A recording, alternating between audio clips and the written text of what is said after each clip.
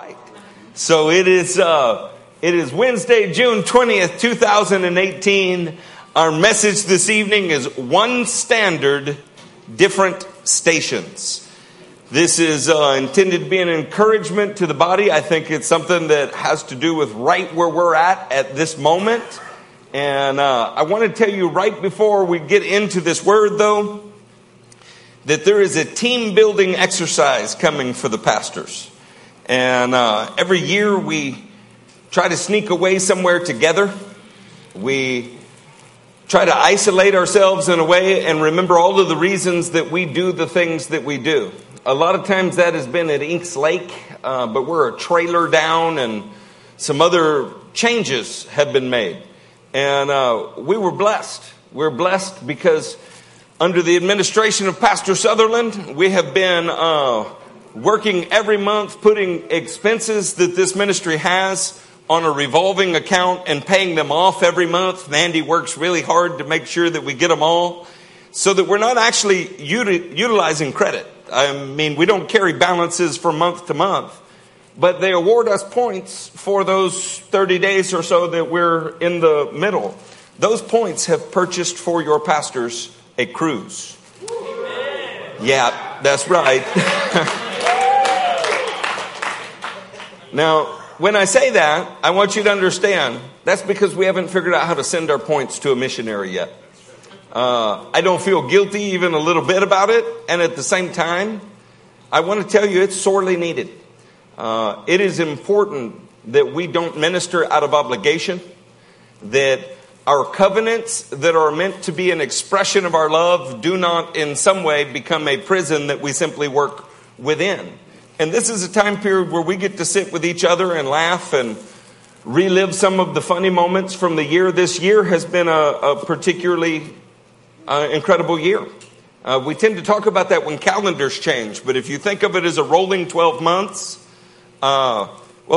even since the calendars changed, let's start there. The Stevens have left 7 times to go on extended trips.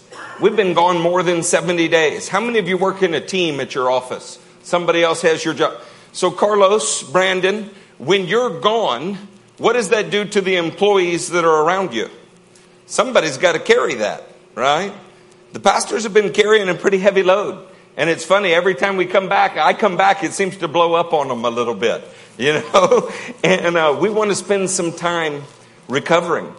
More than that, if you think of the rolling 12 months, I've never seen a year of my life where we've buried more friends.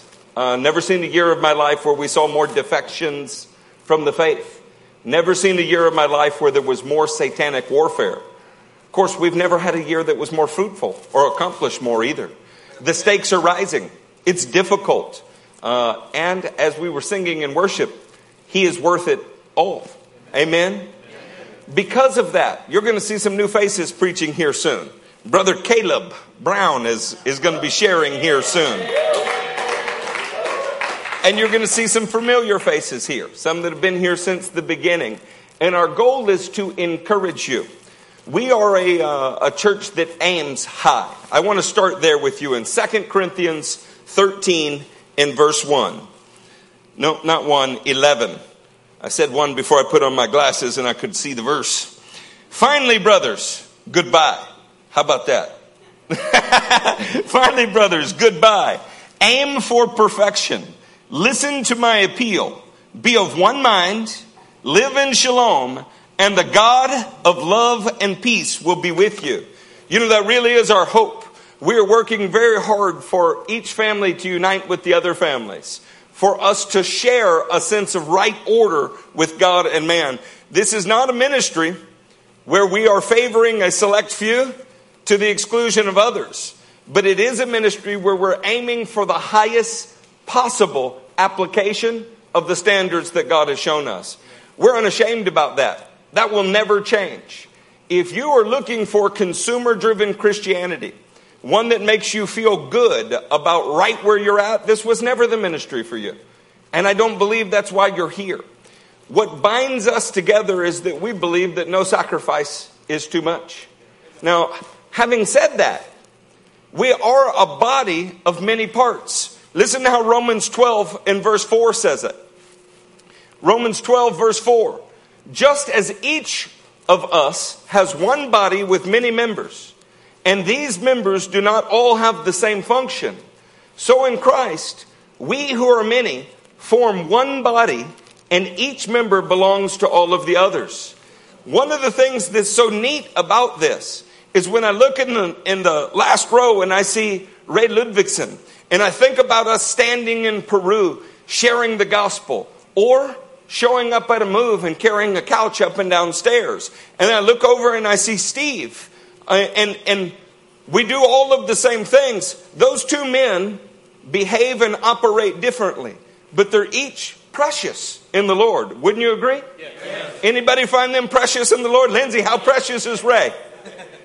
You see, we are not cookie cutters. We're not binding together because we all have the same haircut, or drive the same vehicle, or like the same foods, or any other thing. We're bound together because we're aiming for the very same high standards.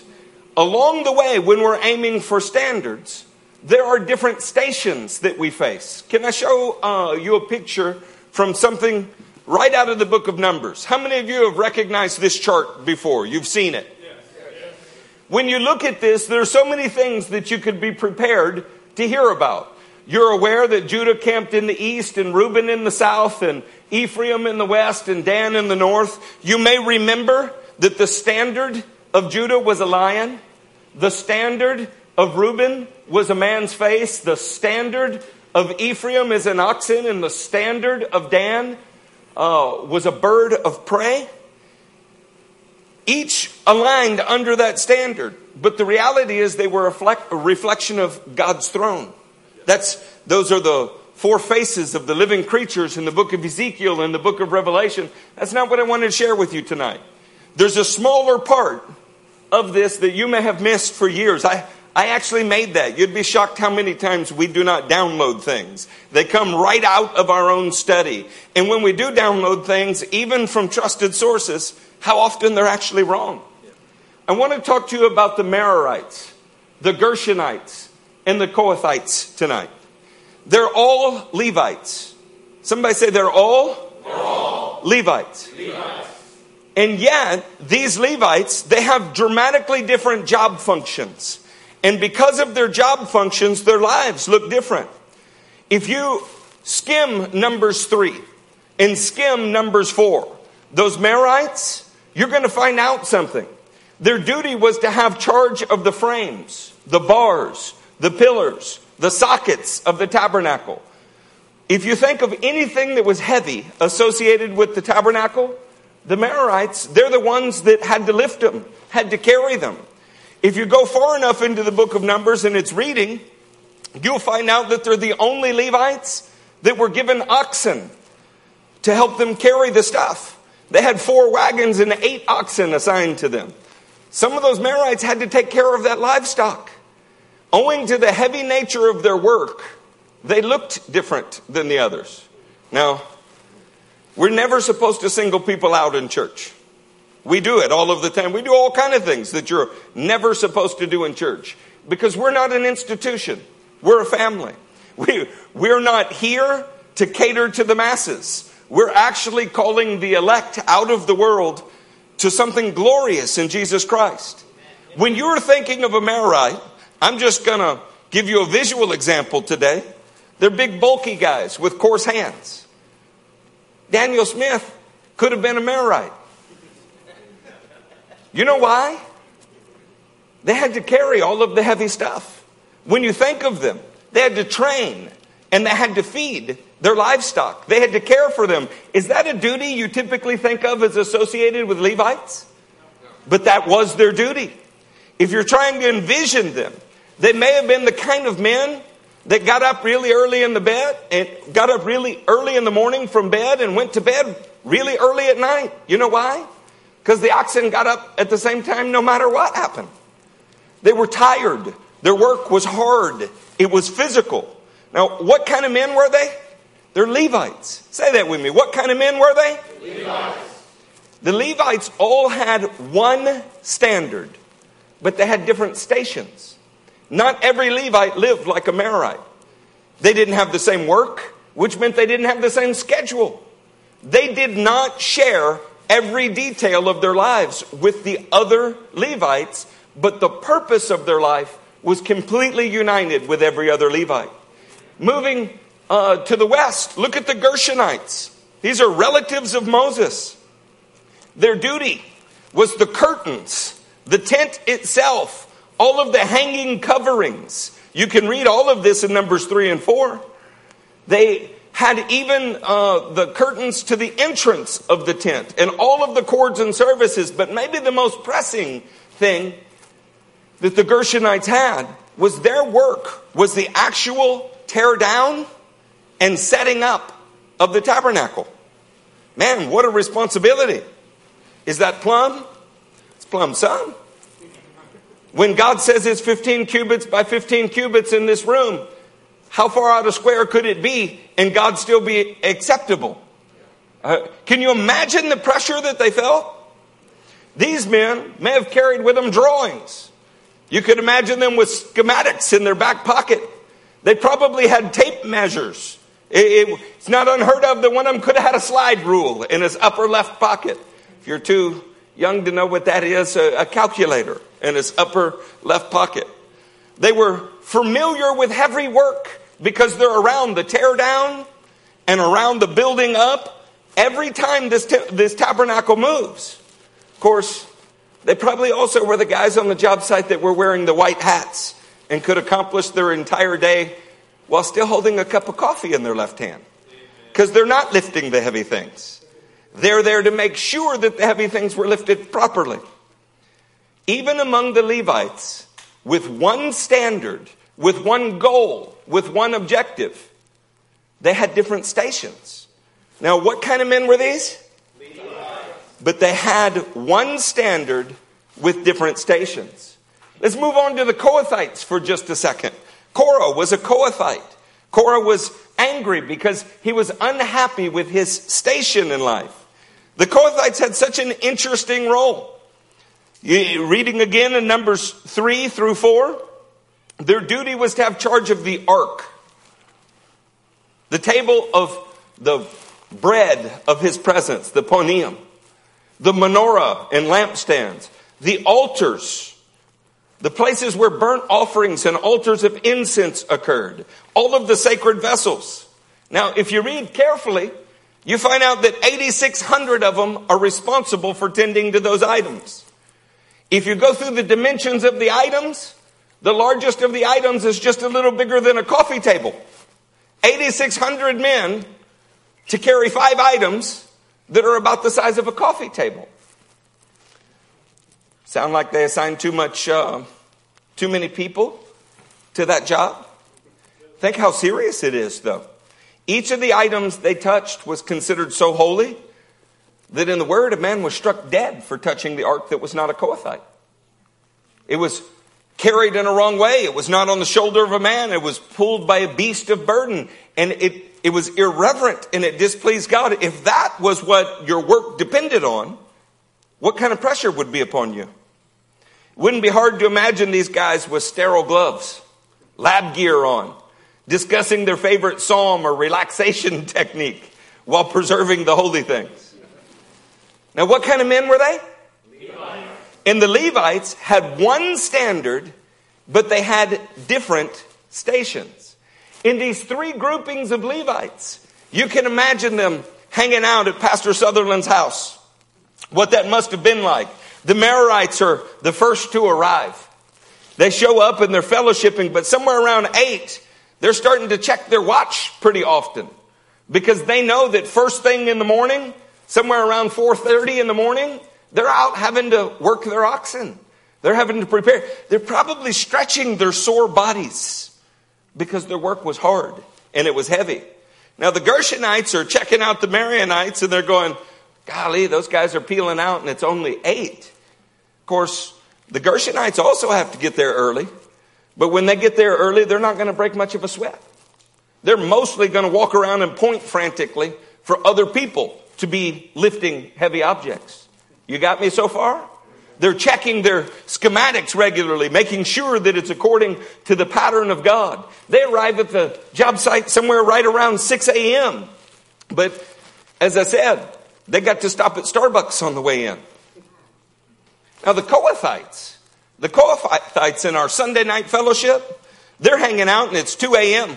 and they're still talking about the things of God. They're still hanging out. They feel themselves very dedicated and are excited about it, and they are dedicated. Nothing to be ashamed of. Of course, what is really working under the surface is they're also burdened because they have the high task of carrying on their own shoulders, and no one else can carry it.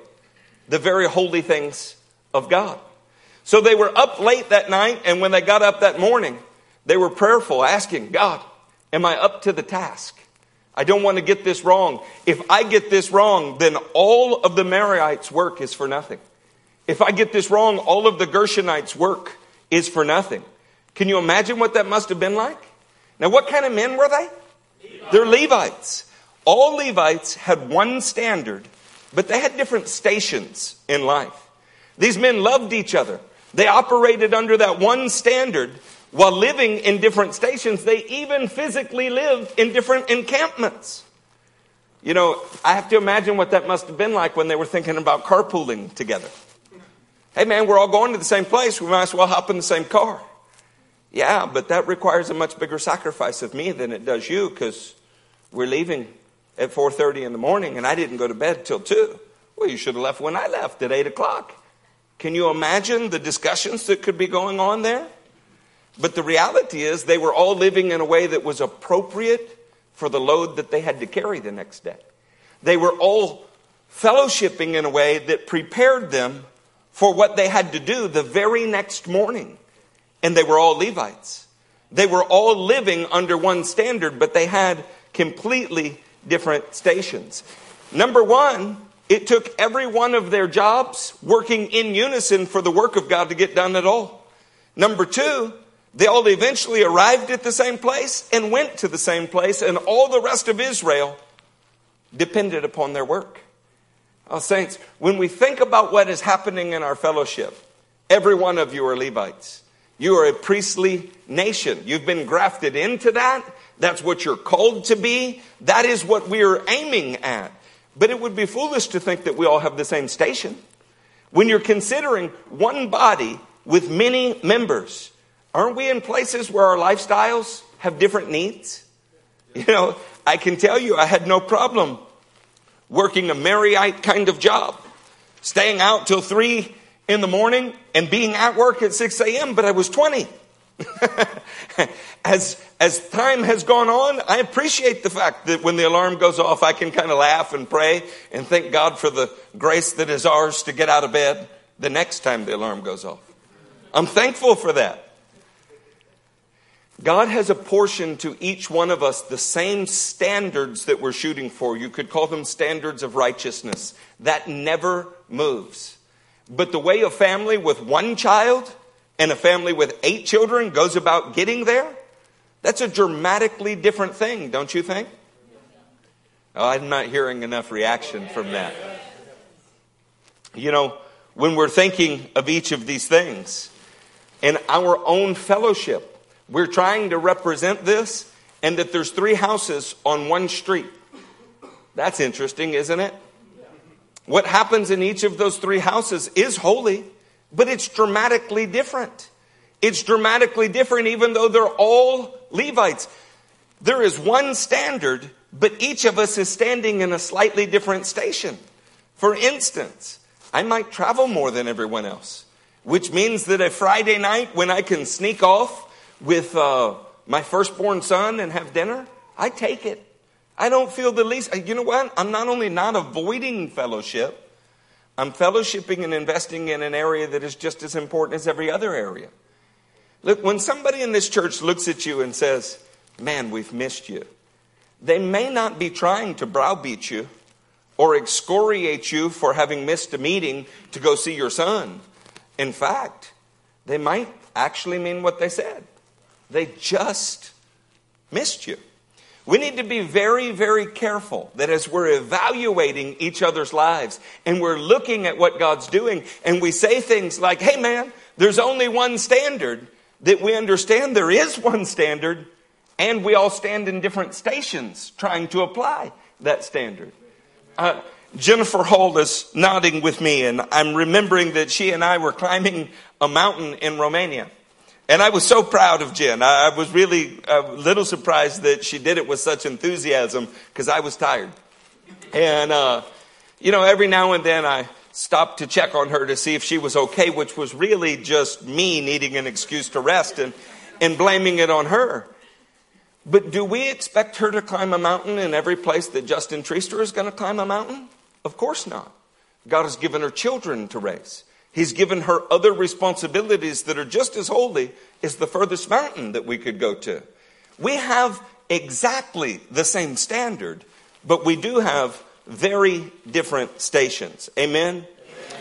When you're thinking along those lines, it's hard for me not to consider Revelation 15:5. Let's look at that together real quick. In Revelation 15:5, after this, in heaven, the temple, that is the tabernacle of the testimony, was opened. Now you may not catch quite how profound that is, but in this sentence, we are lacing together two very different stations in saying they're a reflection of the exact same standard. What is happening is John the Revelator is looking into the heavens, and he is seeing something that he's calling the temple, and he's calling it the tabernacle of testimony. Those are two different buildings. They were built by different people at different times, and yet they were built based on one heavenly standard. Now that heavenly standard was expressed on earth in slightly different position and in slightly different proportion. Say position, and proportion. You can stand in reference to a standard of God in a different position than someone else and still be aiming for the same standard. You can stand in a different position than someone else, aiming at that standard, and have a different proportion of that standard represented in that day of your life. What that might look like, again, going back to fellowship, is that we expect of Michael, every time we fellowship, for him to be standing there. Because he's young, and he's strong, and he's overcoming the enemy. And he has very few responsibilities in life.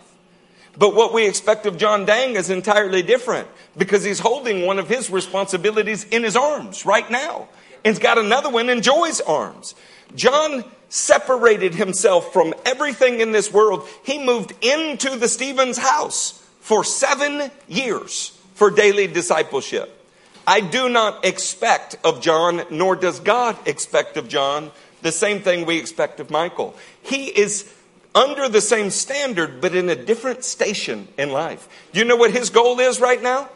His goal is to reproduce that which he's seen in our home. And he's doing a fine job. I don't know how we could do it without men like John. When we're aiming for a single standard, we have to understand there are different stations. When you start and you're the new guy on a job, our missions are all out. Is that what we're after? Of course it is. But your station as a 1 year on a job might be different than a guy that's earned a month of vacation.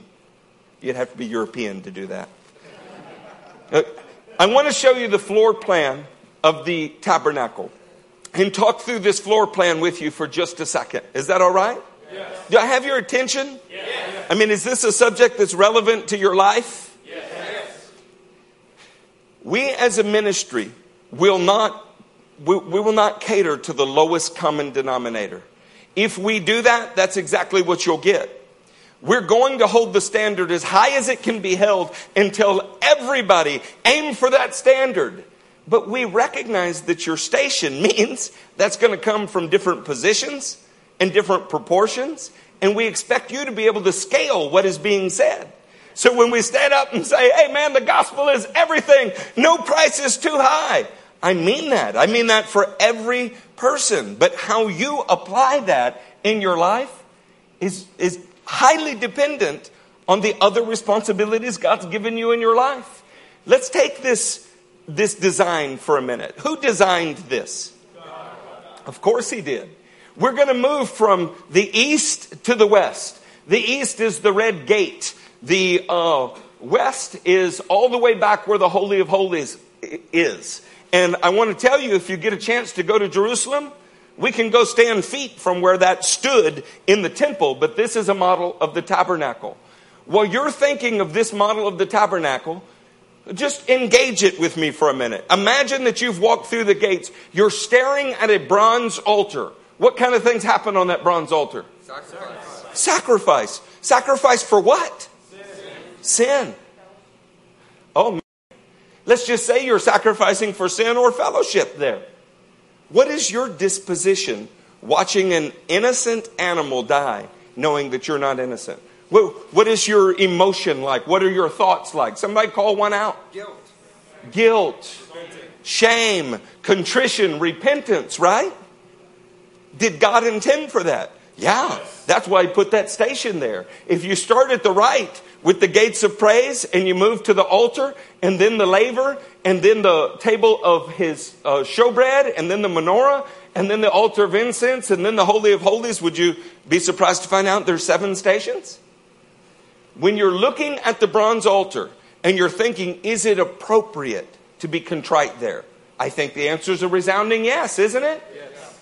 If you made it to the altar of incense, though, would you stand at the altar of incense grieving over sin and the death of an animal? What should you be feeling at the altar of incense? Elation, the presence of God, confidence, the overwhelming feeling that you're God's son. Do you know why? Because while you're aimed at that singular standard of worshiping God, you're walking through different stations. When you reach that altar, it's like saying, listen, you cannot approach me without this kind of heart and attitude. But then I'm going to wash you in a laver. I'm going to wash you in the Word. You're going to learn how to move forward. Then you're going to eat of my presence. And you're going to be enlightened by my Spirit. When you're standing in front of the altar of incense, your disposition very much would be, it's like I'm rising in the presence of God now. Well, what if we reverse those? What if you, the altar of incense advocate, are going, hey man, I was at an altar one time, and I just don't know how you could be so contrite. Why are you crying all of the time? That's not the standard.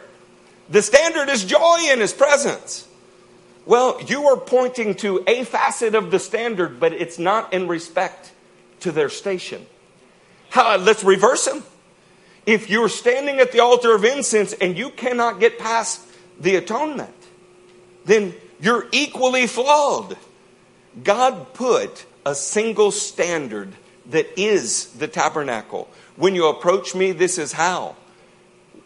When we look at that and we assume everybody's at the same station, we're not being led by the Spirit, are we? In any one worship service at any given time, might somebody be standing at the bronze altar and somebody be standing at the golden altar? Yes. Of course they might. So just because you're excited and you feel joyful in that minute and you believe that that's what the Lord's doing, are you sure that that's what God's doing in JJ's heart and mind at that moment? And can you tell from the outward expression of JJ whether or not God's approval is in his heart in that moment? Probably not. We have to make allowance for the fact that there is one standard that we're all aiming for, but we stand in different stations. That's quite normal, don't you think? If you wanted to think through what it's like to experience a difference in station, some of you have just had babies, right? So when you are driving to the hospital, I'm going to pick on Nolan for a minute. Nolan being a young man, a vigorous man, a bearded man. He's probably excited. It's the one time in his life that speed limit is more optional than it was the day before. He's on a mission. He's going to get her there. What was it like the moment that you put Benaiah in a car seat and you drove home from the hospital? See, you just experienced an extraordinary change in station. you feel the weight of a responsibility in an entirely different way. And somebody going, man, you need to get free. Why are you so worried about all the rules and restrictions? Well, because you got a life in the car. We had a life in the car before. Yeah, but now I can see it. I feel it. It's different. We're all aiming for the exact same standard. But you're standing at different stations, which makes emphasis different. It makes the way that it feels to you different. Do you not go through these yourself? Like, I go through phases where I'm like, worship is everything. I could just never live without worship. And then, the next year it might be the word is everything. I mean, worship, you can worship with the radio. The word is everything. And of course the answer is you need both. We need to be very careful that there are never factions. A faction is a different thing than a division. A faction is a separation within the group. It doesn't have the decency to leave. It stands within the group and says everybody's wrong and we're right. A division actually leaves. A division says, I'm going to take as many as I can and go. Well, we've dealt with both, to be honest. But we need to pull together wherever our station is under one standard. And recognize, for instance, guys that are going into the Middle East and they know that they're going into the Middle East any moment, might they have a little different emphasis on the imminency and the importance of some things? Yeah. Guys that know that they're going to be here for years and their job is to carry a heavier and heavier load and be pillars in this church, and they're not leaving, they're actually digging in and preparing to stay. So a single night of fellowship is not as important as building a family base that never stops fellowshipping. Does that make sense to you? It's important that we grow up in these things so that we don't give the devil any room. You've heard the expression, when you're a hammer, everything looks like a nail. I'm glad you've heard the expression. Let's go to Exodus 32 together. In Exodus 32, beginning in verse 17. Say there when you're there. When Joshua heard the noise of the people shouting, he said to Moshe, there is the sound of war in the camp. Why do you think that Joshua thought there was war in the camp? He's a warrior. He's a hammer. Everything looks like a nail. There's commotion. I know what it is. Christians are like this so many times. We know what our problem was. And so when we see any problem in someone else, we have the prescription. Well, the problem with that one-size-fits-all prescription is not everybody has the same ailment. Look at the way that Moses applied the very same thing. Moses replied, it's not the sound of victory. It's not the sound of defeat. It's the sound of singing that I hear. Notice that Joshua made an extraordinary assumption without even being able to thoroughly evaluate it or having heard from God. But Moses worked through the possibilities carefully. He was eliminating them, trying to discern the true issue. Not that there wasn't an issue. He's not ignoring it. He's simply evaluating it carefully. You know what this looks like? When somebody looks and goes, hey, that family's just not up to the standard. Well, that's possible. Or it's possible you just don't understand the vantage point from their station. What if instead you internalized that thought and went, are they in sin? Well, no, I don't know of any sin that is going on there.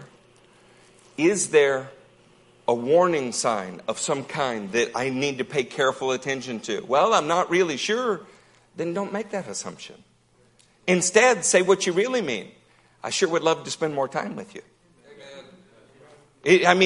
Wouldn't that be a whole lot better? Can I tell you that sometimes we've had some pretty frequent hospital visits? Sometimes we've had some challenging situations. It might be that to aim at the same standard from different stations means that instead of saying, hey, I sure would love to see you at the next meeting, you get in the car and drive to their house. And not because they're weak, not because they're just not up to it, but because you love them and they're aiming for the exact same standard you are, and they're at a different station. And you've never been there, never been associated with that, don't understand it. Man, nothing could be more true about that than watching families mature. I've been pastoring now for 25 years. I've lived at most of these stations. I remember when it was unthinkable that somebody would need a sermon note. I mean, and when you stood to preach with sermon notes, I really worked hard not to think badly of you, but I did. Because I was like, dude, if that's in your heart, why do you have to read it off of a page? It never occurred to me, ever, that there would be a day I would be standing before you and could lose my place or forget what I was saying. Because it had never happened before. Until it did. I couldn't imagine that somebody could get home on a Friday night from work and think that the best thing that they could do for their family is go to sleep, even if it meant missing a meeting, because if they lost their job the next day, that their family would have nothing. I couldn't imagine that until I figured out what it was to be really tired at the end of a week and was trying to imagine that if you're fellowshipping with the Lord all week during your job and during those other things, that what you may need is not a group of 200 people. You might need a prayer time with your own family. You know, that's not missing the standard. We need to fellowship. You've heard it said, and we preach it and say it all of the time. Hey, the early church, they met from house to house. That's true, isn't it? Yes. That's not a wrong standard. That's absolutely right. It is our standard. How much of the 3,000 member church fit in each house? Are you getting me? Yeah. Don't you think that it would be more reasonable to read that statement as the church was in the habit of meeting in each other's houses? That there was never a night of the week that you couldn't find people meeting in each other's houses? Do you really think that that meant that every member of the church every night forsook all other things and met in a house? See, I don't think it means that. I think it's easy to have that kind of reading when you're at a stage in life and your occupation allows you to meet in a house every night of the week. Okay? And I love that. I'm thrilled for it. My house is open every night of the week. But my house is in a different station than many of the houses in the church. Can you feel me here? Yes.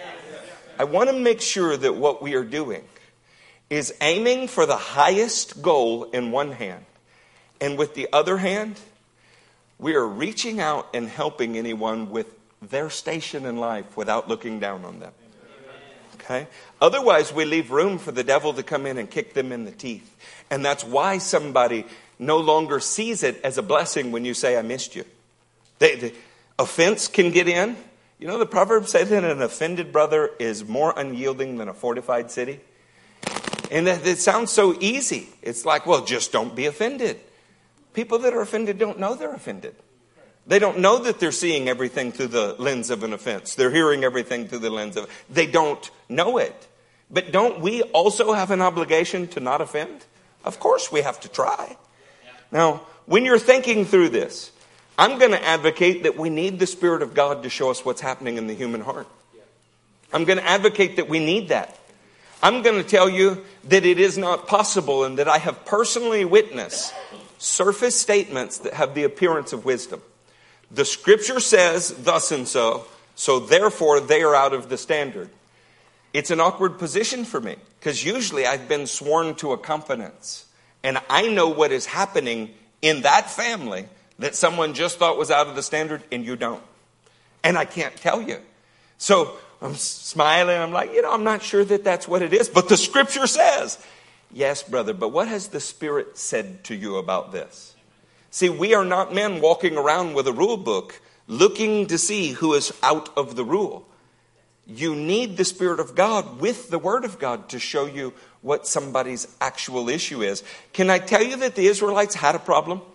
They had a big problem. So Joshua wasn't wrong in thinking that they had a problem. But he didn't correctly lay his finger on what the problem was. He had a one prescription fits all scenario. And that doesn't work. Now, you can be a general practitioner and get away with that for many years. But you cannot be a man of God and get away with that for any length of time. As we begin to move forward, I want to say that there is one pattern, but we must not have one prescription for everything and everyone. There is one pattern in the heavens. But when the Israelites were mobile, they needed a tabernacle. When they were settled in their land, they needed a temple, and they were built off the exact same pattern. And they were in a different position and proportion in their day. Does that make sense to you? Yes. Okay. As we move, I want to address another issue so that you can see it clearly in the Word. I'm not a guy who wants to just throw word light at you. 1 Timothy 2:9. I also want women to dress modestly and with decency and propriety, not with braided hair or gold or pearls or expensive clothes, but with good deeds appropriate for women who profess to worship God.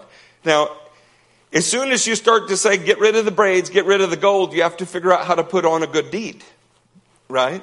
Like, do you have a different good deed for rainy weather and sunny weather? And obviously, when we're reading this, we have to embrace it and engage it with the illusion of the first time.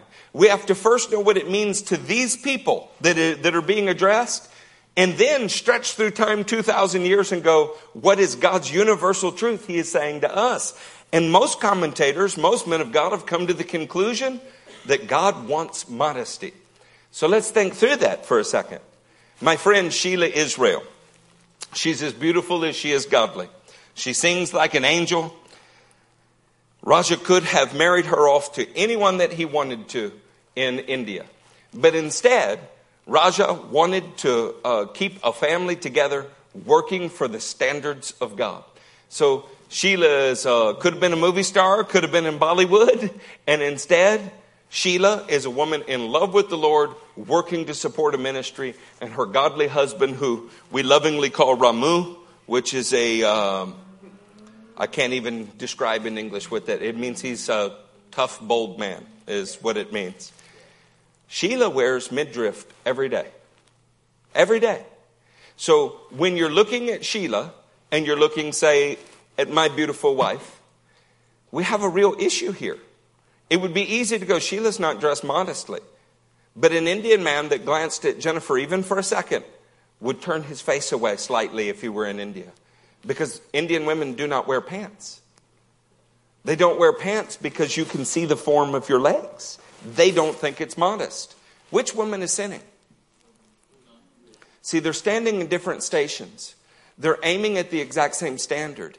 And because of their position on the globe, they're in different places. We can all argue about where there is a question and have to work through it. But you make a serious mistake in discernment if you look at Sheila and say you have a sinful heart. You've missed God's standard. Because I know her and she's not missing God's standard, but I also would not let my little girl dress like that in Sugar Land. They don't look at us and say you have a sinful heart. They look and go, wow, standing in your station in life, maybe that is what you should wear. I'm going to let you work that out with the Lord. But we're all aiming for modesty. Doesn't that have a ring of maturity in it? Okay. Even if you're right, we need to be careful that we don't have truth given out of time. And what I mean by that is, there was a few years ago in this church that a mother instructed her daughter about the evils of abortion. Can you imagine how that went? Well, the issue is that the level of instruction that was appropriate for her at her age, then that daughter shared with my daughter, who was much younger. What she said was true, but it was truth that was out of time. My daughter she had nightmares for weeks. Okay? Now, I'm saying that to you because we can say the standard is truth, and that's true. But if you're standing at a 2-year-old station, you might need to know that that's about people harming children. If you're standing in a medical position in your 30s, you might need to know a whole lot more than that. Does that make sense? Never at any time has the standard changed. You are looking at the station. And the only problem with that example is their station has to do with maturity level. But in our tabernacle example, those are not maturity levels. They're just where you happen to be standing at that moment in your relationship with the Lord. Does that make sense? Okay, we're going to move forward because I think you're getting it. And I didn't really want tonight to be a teaching night. I do want to teach you, but I want to encourage you. Let's move to that next slide. Here you see the temple and the tabernacle right next to each other. Do you remember in Revelation 15:5 that When he saw into the heavens, it was called the temple and the tabernacle. That's because the reality in the heavens is what on earth was being built. And at different times it looked slightly different. He said, how can that be? They're looking at the same standard. Well, everything that is in the tabernacle is also in the temple and vice versa. They have all of the same components. Do you know what the difference is? One is movable and the other's not. You know what other differences there are? When you look at the size of things that are in the temple, they're larger than the tabernacle. But they're literally according to the exact same proportion. They're proportionate. So if something is a multiple of 5 that is in the tabernacle, it's also a multiple of 5 in the temple. It's just more of them. Are you hearing me? That's how you can look at one standard and go, wow, depending on our station, we may have more or less of this. Doesn't it make sense that if you never had to move it again, you might build it larger? Come on now, nobody's had to move in this church? If you never had to move again, when you think of your dream house, is your dream house bigger than the house that you live in? It's because nobody ever plans on uprooting their dreams. Do you see what I'm saying? If what you're aiming for is permanent, you might build it larger than if it has to move every week. Okay, that's what's going on with this. Neither one was wrong, and neither one was better than the other. They were reflections of one standard, but at different stations. The tabernacle had to be moved. The temple was permanent. You know, this is not really much different than a couple versus a couple with children.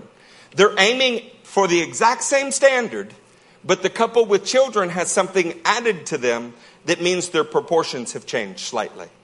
They're looking for exactly the same thing, but now because of a responsibility, they have to relate to those standards slightly differently.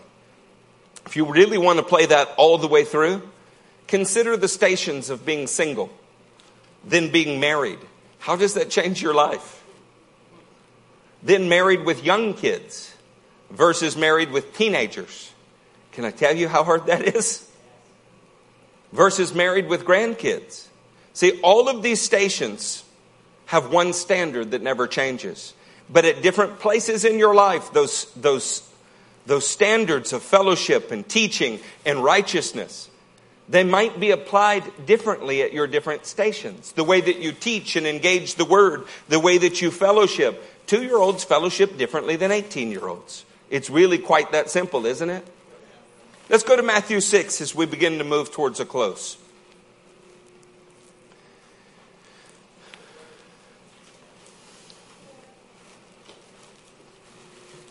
Matthew 6:33. But seek first his kingdom and his righteousness, and all these things will be given to you as well. You know, that is the standard of God.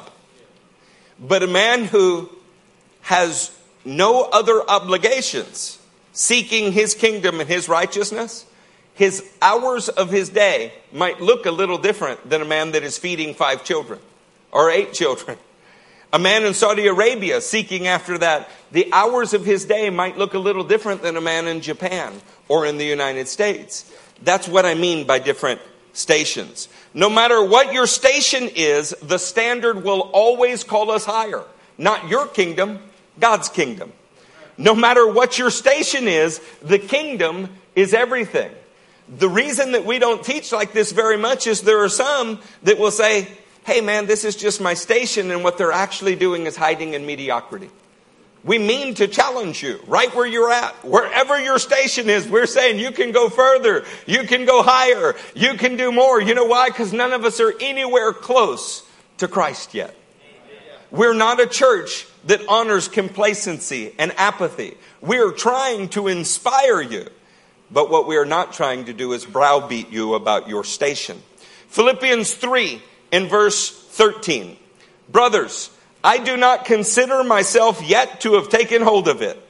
But one thing I do, forgetting what is behind and straining for what is ahead, I press on towards the goal to win the prize for which God called me heavenward in Christ Jesus. All of us who are mature should take such a view of things. And if on some point you think differently, that too God will make clear to you. Only let us live up to what we have already attained. See, that really is the goal. That you are not living beneath your revelation. That you are not living beneath your station. That in aiming for the standard, you haven't settled for something less than you know that God called you to do. That's why we preach the way that we do. I want to say unequivocally, I'm as proud of the men and women that have been behind this pulpit as anybody anywhere. I am not apologizing for their speech, and I never will. I'm not apologizing for the high attitudes that are here, of aiming for excellence. What I'm trying to do is bring some clarity to the application of the principles that we're aiming for. The principles are not wrong. They're blessing people all over the world. The principles have been transforming the lives that are in here without any question. But we do need to apply them appropriately based on where you're at in life. This takes me really to Matthew 25. And I want to read you verse 23. His master replied, "Well done, good and faithful servant. You have been faithful." Go ahead and advance that slide. You have been faithful. Well done, my good and faithful servant. You have been faithful with a few things. I will put you in charge of many things. Come and share your master's happiness. Peyton, you want to come this way. As we're talking about this now, this is the response of the master to the men who were given talents and increased them. We could teach on talents forever, and you've heard sermons about them probably your whole Christian life. You know, a talent could be considered 1,000 days' wages. Think through that. This is not you're given $1, somebody else is given $2, and somebody else $5. This is you are given an unimaginable blessing. I want to talk to you tonight and tell you that that's the revelation that God has given you. He's put it in your hand, and He's put it in your hand vis-a-vis what you have learned during your time with us. You are responsible for increasing that. He handed out 5, 2, and 1. The only man that got a rebuke was the man that took that revelation and simply camped on it, dug a hole and buried it. He did nothing with it. He was ever hearing but never increasing.